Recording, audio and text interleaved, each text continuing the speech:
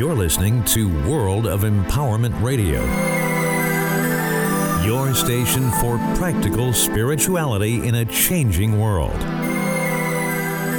And here are your hosts, Angel Rose and Ahanu. Well, you're very, very welcome. My name is Ahanu, and with me is my lovely Angel Rose. And today we have a couple with us who are of the Oak tradition, OAK. And Angel Rose and I, we have been all about the Twin Oaks for such a long time. Twin Oaks. Do you remember that, Angel Rose? I do. That's our tree, all right? That's right. But this family, they spell their name slightly different. It comes from German origin, OCHS. Still the same pronunciation. Yes. But why we have them with us today is because when I was very, very young, Angel Rose, you weren't around, but I remember asking my mother questions like, how did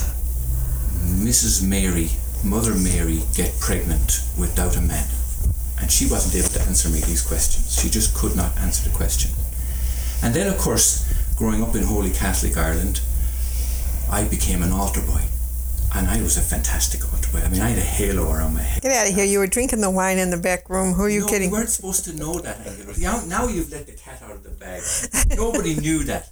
Well, I had to say it when you said you had a halo around your head. I didn't want to deceive our listeners. But here's the thing. This holy Catholic little boy, as an altar boy, I used to look up at the side of the church, and there was this fantastic big sculpture of a man crucified on a cross with blood pouring out of his head from the crown of thorns and blood pouring down his side. And as a little child, I must have been only 7, 8, 9 years of age maybe, and I remember asking myself, first of all, what on earth am I doing in this place of torture? Because that's what it was. I mean, why would anybody hang up an icon of torture? I just couldn't figure it out. And I went home and I asked my mother, I said, what's going on with this business of a dead man in the church? And she couldn't answer me. She said, this is what we are led to believe. And this is why we have this beautiful couple with us today, Daryl and Deanna Oakes, because we want to find out all about what we've been led to believe and what's actually a little bit more like the truth behind it all. Will you open this Pandora's box with this one, Ahanu? I know. Yes. So don't be surprised if when you go to check the recording of this today that we find that this had government interference. Or there Vatican interference. Hate mail in the inbox, which we've had it before, and we'll have it again. So let's bring him in. I think I'm going to leave now. You can't leave now. You're the subject of our conversation today. Oh, boy. So say hello. Deanna, you're very, very welcome too. Okay, thank you. Yeah. I will work on it. So, Daryl, how did you get into looking at spirituality as opposed to religion itself? Well, actually very similar to what you just described as a young boy, except I waited until I was midlife. And I was pastoring a conservative Christian church at the time.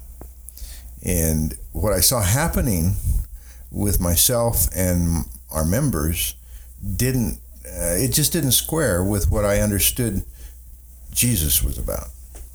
And every time I try to bring that up in a committee meeting or any kind of a involvement with other people, it was like, it just didn't compute.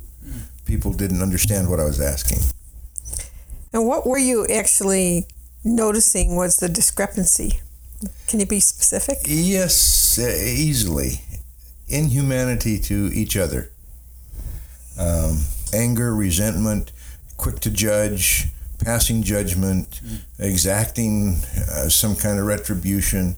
It was all those emotional elements of life that supposedly Jesus was the opposite of. Yes, that's exactly what I was finding as a child, that you're being brought up in a system that was totally the opposite of what you were led to believe. Exactly. Deanna, were you raised the same way? Yes, I was. Were you Catholic, Methodist? Seventh-day Adventist. Seventh-day Adventist. And what are they like? I mean, do they still have the crucified Jesus hanging there, and it's the same sort of thing? Well, it's not nearly to the extent that you probably experienced within the Catholic Church. Okay. But it's a very central part of conservative evangelical Christianity. You take away the cross or you change that picture in any way, and the whole concept of sin and salvation and whatever heaven or hell is, repentance, it gets lost. And people are asking questions now that they've never asked before. Or were afraid to ask. Right. Because the church had such power and control over people. And also that whole mental threat that, if you don't do what we say, or you go against, or you believe something else, you're going to hellfire for the rest of eternity. I mean, what kind of a threat is that? Well, it's pretty effective. It worked. Yeah, but it doesn't really change humanity. In other words, religion aside just for a moment, people are this way to each other all over the place. I mean, not that people aren't also loving, because you do have people who care about each other and help one another. But in general, the population still believes in fear.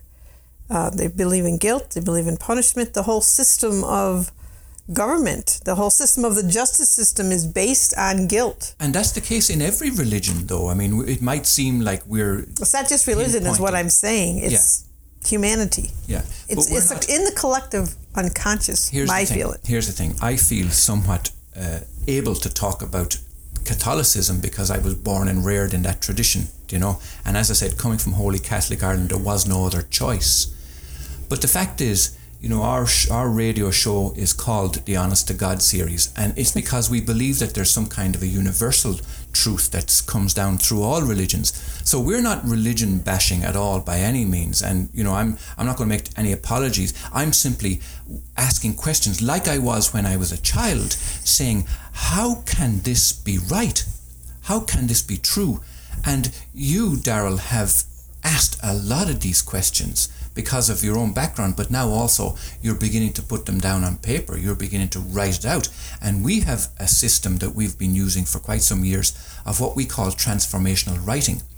And it's now a home study course. But what it does is it allows you to be able to articulate these inner conflicts. And when they're on paper, they're undeniable. Truth comes out. So tell us about your experience of writing out these things on paper. So where were you a year ago when I started this book? Transformational writing. I could have used you a year You ago. could have, indeed you could. Daryl has mentioned a book. It's called Guidebook for Subversive Christians, and it's in the process of writing. We're not going to be able to give you any details about it just yet, but it's going down on paper, and it will be available, and I think it's going to rock and shake up people's beliefs. Well, I don't know about the rock and roll part.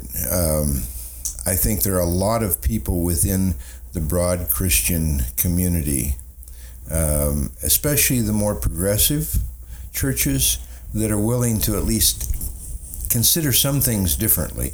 There are many, many people who have just given up on church or are afraid they're going to because they can't go along with what's happening. So those are the people that I'm writing for and to, because that's been my experience. I was that 40 years ago.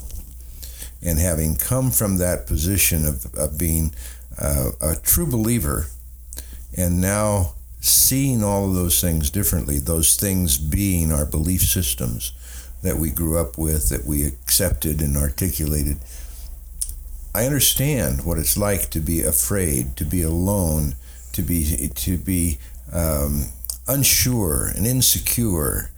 You change anything within a religious system and it takes away our security. What do I do now? And usually partners or husbands and wives can fairly honestly share their deepest belief systems, no matter what it might be.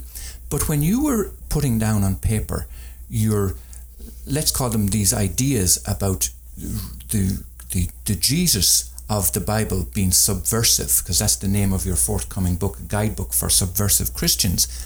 How did you react, Deanna, to his ideas that Jesus was a subversive? I think we should say what he means by that first. Well, no, let's Diana give us a feel for what was going on between the two of you as this began to unfold. I just did not understand what he was trying to say. I did not have a personal relationship with his words, because essentially I gave up my quotes Christianity long time ago. Right. Yeah. Right. And I hear him when he speaks the words. I don't always hear him when I read the words. Gotcha. Yeah. Could we address the subversive word, though? Because it's a powerful word, and it might mean different things to different people. So count on that, it does. And that's why it takes a lot of searching and playing with words, because no words that we use, no word can ever convey what you're really trying to say. Mm-hmm. It can point to it. So we need more words, and that oftentimes gets in the way of what we're trying to accomplish. But subversive for me is simply counter-intuitional,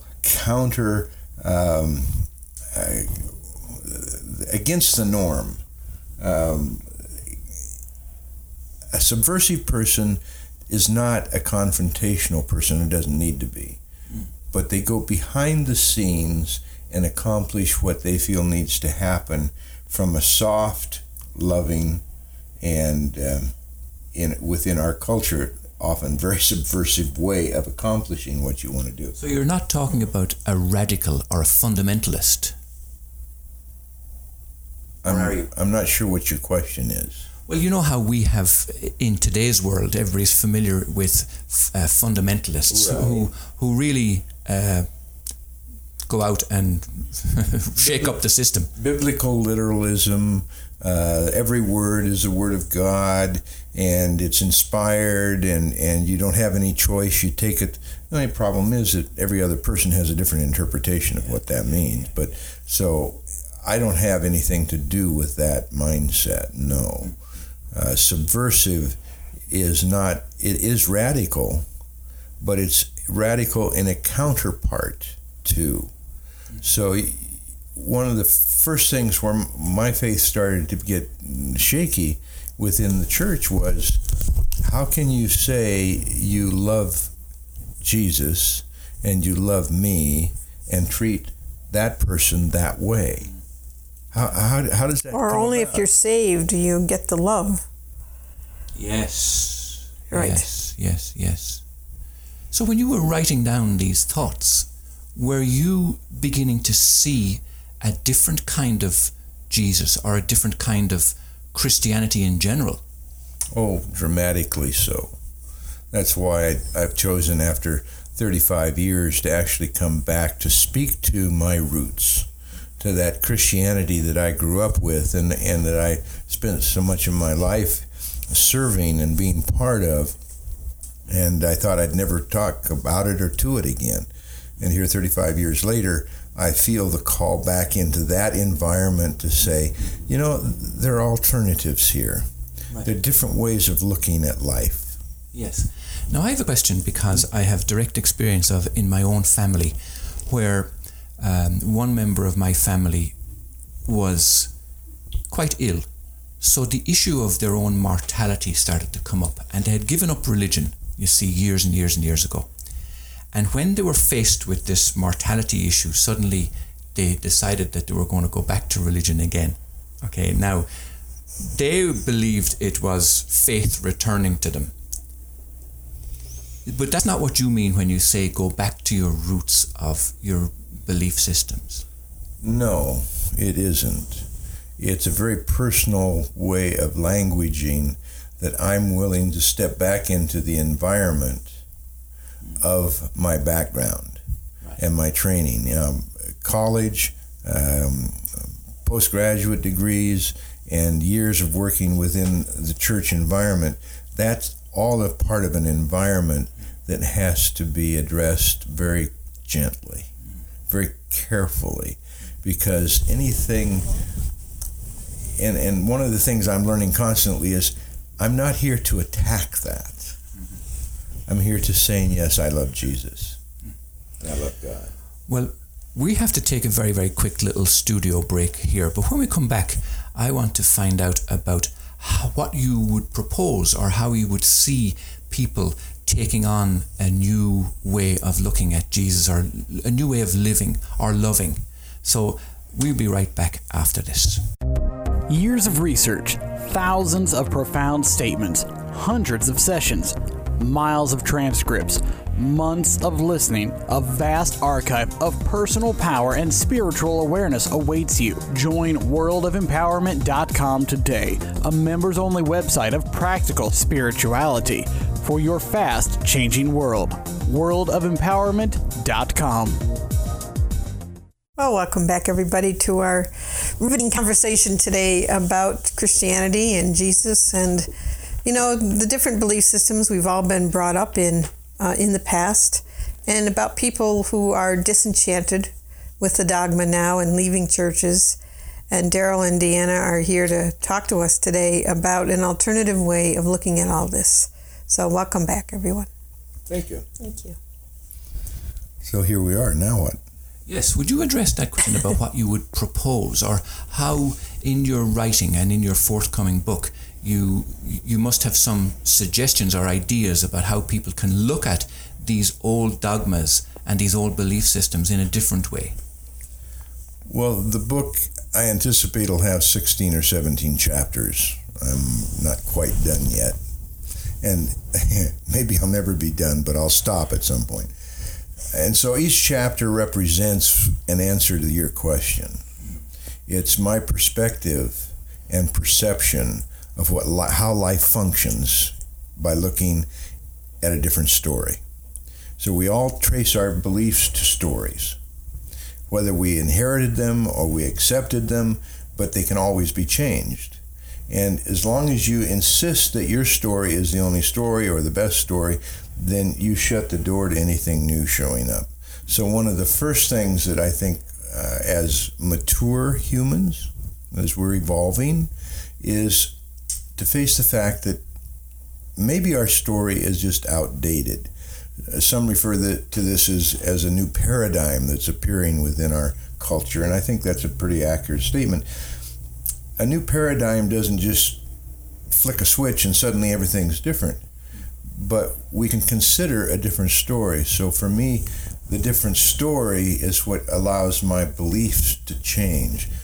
Are you willing to consider any aspects of a different story? And I think that's where it has to start, with a curiosity. A curious mind is the only way to cooperate with our evolution. So let me ask Deanna then, because you would have grown up with that strict Seventh-day Adventist type of an approach to life and loving and religion and belief systems and dogma and all of that. So what's it like living with a man who's looking at all of this in a very different way? Do you feel that it kind of draws you in also to look at it differently, or do you feel that you would still remain some kind of a connection to that old way of looking at things? I don't feel any connection to the old way. I think, unbeknownst to me, I started having questions even in our first 2-3 years when Daryl was a pastor of the churches. And when I saw what wasn't there and what different ones came to hear Daryl talk about, it was amazing the amount of people that would show up that never been to church before because they heard something different that they wanted to hear. Right, yeah. So Daryl, what is this big difference that you're wanting people? What is your belief about what Jesus was really like and what he was trying to say? I think Jesus was an advanced soul. He was maybe what some people would call a master. And he understood the way the universe functions much more clearly than we've ever given him credit for. So his greatest teaching was that we're all one. I'm in the Father, you're in me, we're all the same thing. And we can't deny that if we look at the 14 billion years of our sacred evolutionary story either. That's what that teaches us also. Well, here we got a 14 billion year history of a physical universe saying the same thing to us now scientifically that Jesus was teaching 2,000 years ago. And his disciples, they they kind of got it. But, they didn't even start writing what little they understood for 30, 40, 50 years before they wrote anything down. So there's a lot of room for shifting and changing.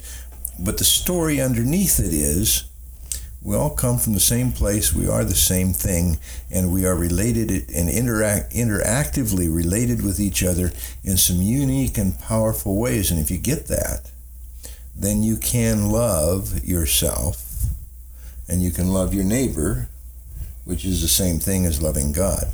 So what's happened within religion in general is that there's a distinction between loving God, loving your neighbor, and I'll forget about loving me. I don't have to love myself.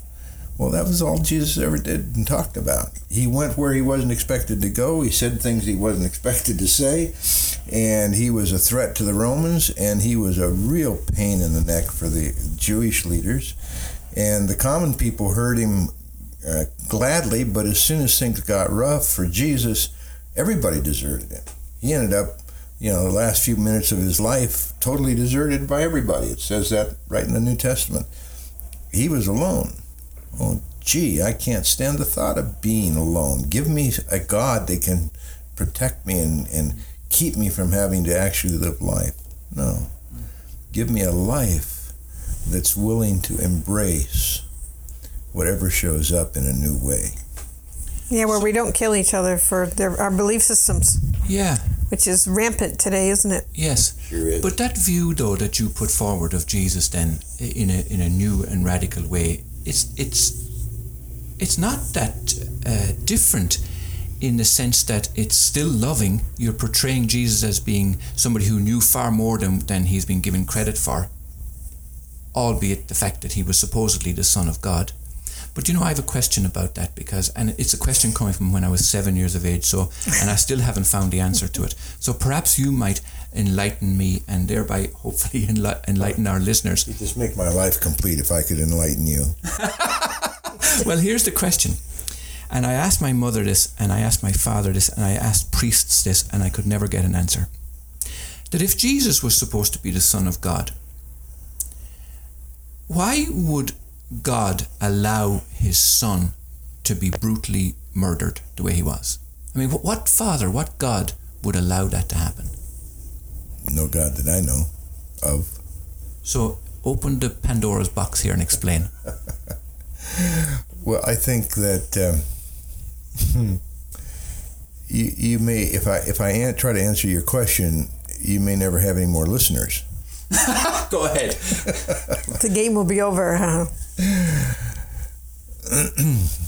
That's not the story. Okay. There's another element of the story we've accepted in our cultures. Right. And it's not just westernized culture. It's all cultures. You can go the Eastern traditions, you can go the indigenous traditions. Their elements of the stories are very similar, okay, no matter where they come from and when they arose. So we need a new story. And the only story that I know how to trust is the story of the universe itself.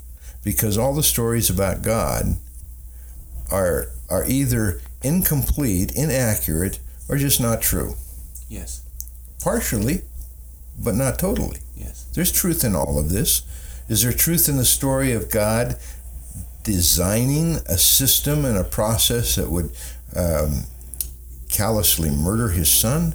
No, it's not there. Well, I'm glad you said that, because that is the conclusion that I came to as well. But what is the other story?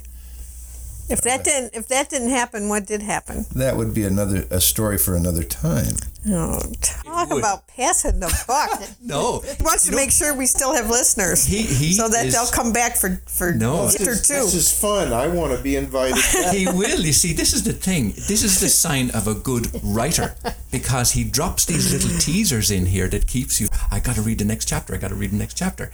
And so he's dropped the same teaser into our listeners. You got to come back and find out. Yeah, he does that all the time. Okay. I see who we have here.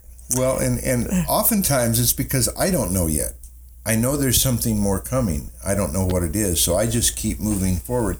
This is my curious mind that I love so much, and I'm so delighted to have been able to develop over the last 24 years, because back when I was in the ministry in the mid-'70s, I didn't have much curiosity. I had it all cut and dried. I knew what the truth was. Just listen to me and do it my way, and everything will be fine.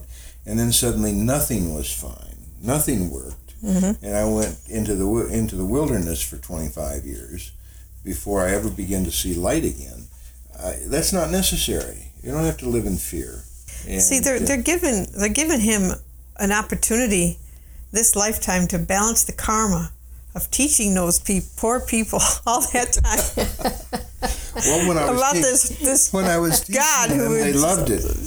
Well, because they were of the same story. Yes, they were. I was. Yeah, I know. I'm just teasing you. Yeah, I know you are. So this is the reverse now. But that's what we do with each other all the time. Oh, that's my story. I recognize that story. Let's you and I start a group. Well, today I would much rather start a group with somebody who believes totally different than I do. It's much more intriguing and enjoyable because I don't have to validate anybody's story. Right, that's true. I get to be curious about everybody's story. Now, you did mention that something that is coming, and I think everybody's aware that we are in a time of change where, funny, that's the name of Angel Rose's book. Let me put in a quick plug. You can get it from timeofchange.info. Yes, it's time of change. But also, back 2,000 years ago, we were in a time of change also, that whole exodus from Egypt. And I'd like to read a tiny little extract from Darrell Oak's book, forthcoming book, that says, about the exodus from Egypt, if we misunderstood this narrative, then everything else is a game of poker, a crapshoot, pure speculation. That puts most of Christianity in the speculation business. That pretty well says it. Everybody has their opinion of what Christianity means. I'm not interested in your opinion of what it means. Show me the goods. How do you live your life? Don't tell me what I should believe and what you believe. I want to see how you deal with the homeless and the hungry and the disadvantaged and the disfranchised and the people that nobody else wants to talk about. I want to see how you personally relate to the gays and the lesbians and the cross-genders and the radical political movements, Democrat or Republican. Show me how you respond when you're driving down the road and you see somebody that cuts in front of you unnecessarily and threatens your safety on the road. How do you respond in times like that? That's what I'm interested in. And I think what I'm hearing him talk about is we seem to have lost our heart. And to me, the heart in people is the thing that is organic. It's the common sense. It's the, before anybody told you anything, before anybody taught you how to be prejudiced, or, that there was some difference between us. One was acceptable and one wasn't acceptable. Before anybody taught you those things, the normal human would have had a heart that was intact. And, quickly, it reminds me of that story in Summerhill School of the, everybody can look up Summerhill in England. It's a democracy school, and all the children make the decisions. And a story of a boy who was boarding there who stole another boy's bike. And they have an assembly, and they allotted some punishment to the boy. And, of course, in the democracy, the guilty party appealed, like the sentence. So actually the children all reconvened and they took a new vote, and their solution this time was to all pitch in and buy this boy a bicycle.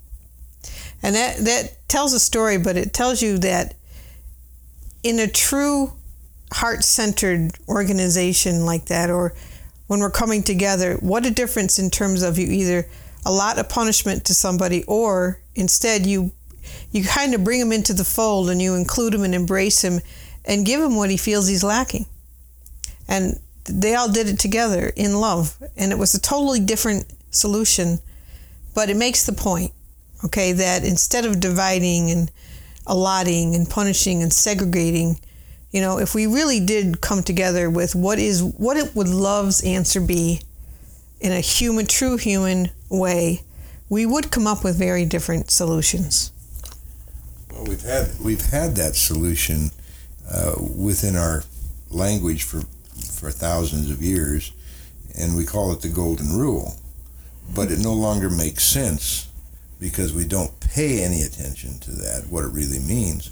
It's loving the other person the way I would like to be loved if that was me. That's right. And that's a powerful way of approaching any situation, but it takes practice. Mm-hmm. It takes explanation. It takes somebody brave enough to stand up and do it so you can see what it's like. Well, that's a beautiful note on which to finish. We are at the end of our program today, and we have been delighted to be in the company of Darrell and Deanna Oakes, and it's been an absolute pleasure to have you with us. And you know what? You've left so many doors open, and you've dropped so many teasers in there, that when you do get to publish and launch this book, we will open an invitation to you to come back and speak about it to our listeners, because I'm sure, like us, they will be intrigued to find out more about it. There's one final thing that you did say in the opening introduction to your book. You said, "Join me in this intriguing look at a gospel we seldom meet, but be forewarned, it might prove to be subversive." So with that, we'll say thank you for listening and goodbye. Goodbye. Bye. Bye. You have been listening to Ann Gale Rose and Ahanu on World of Empowerment Radio, your station for practical spirituality in a changing world.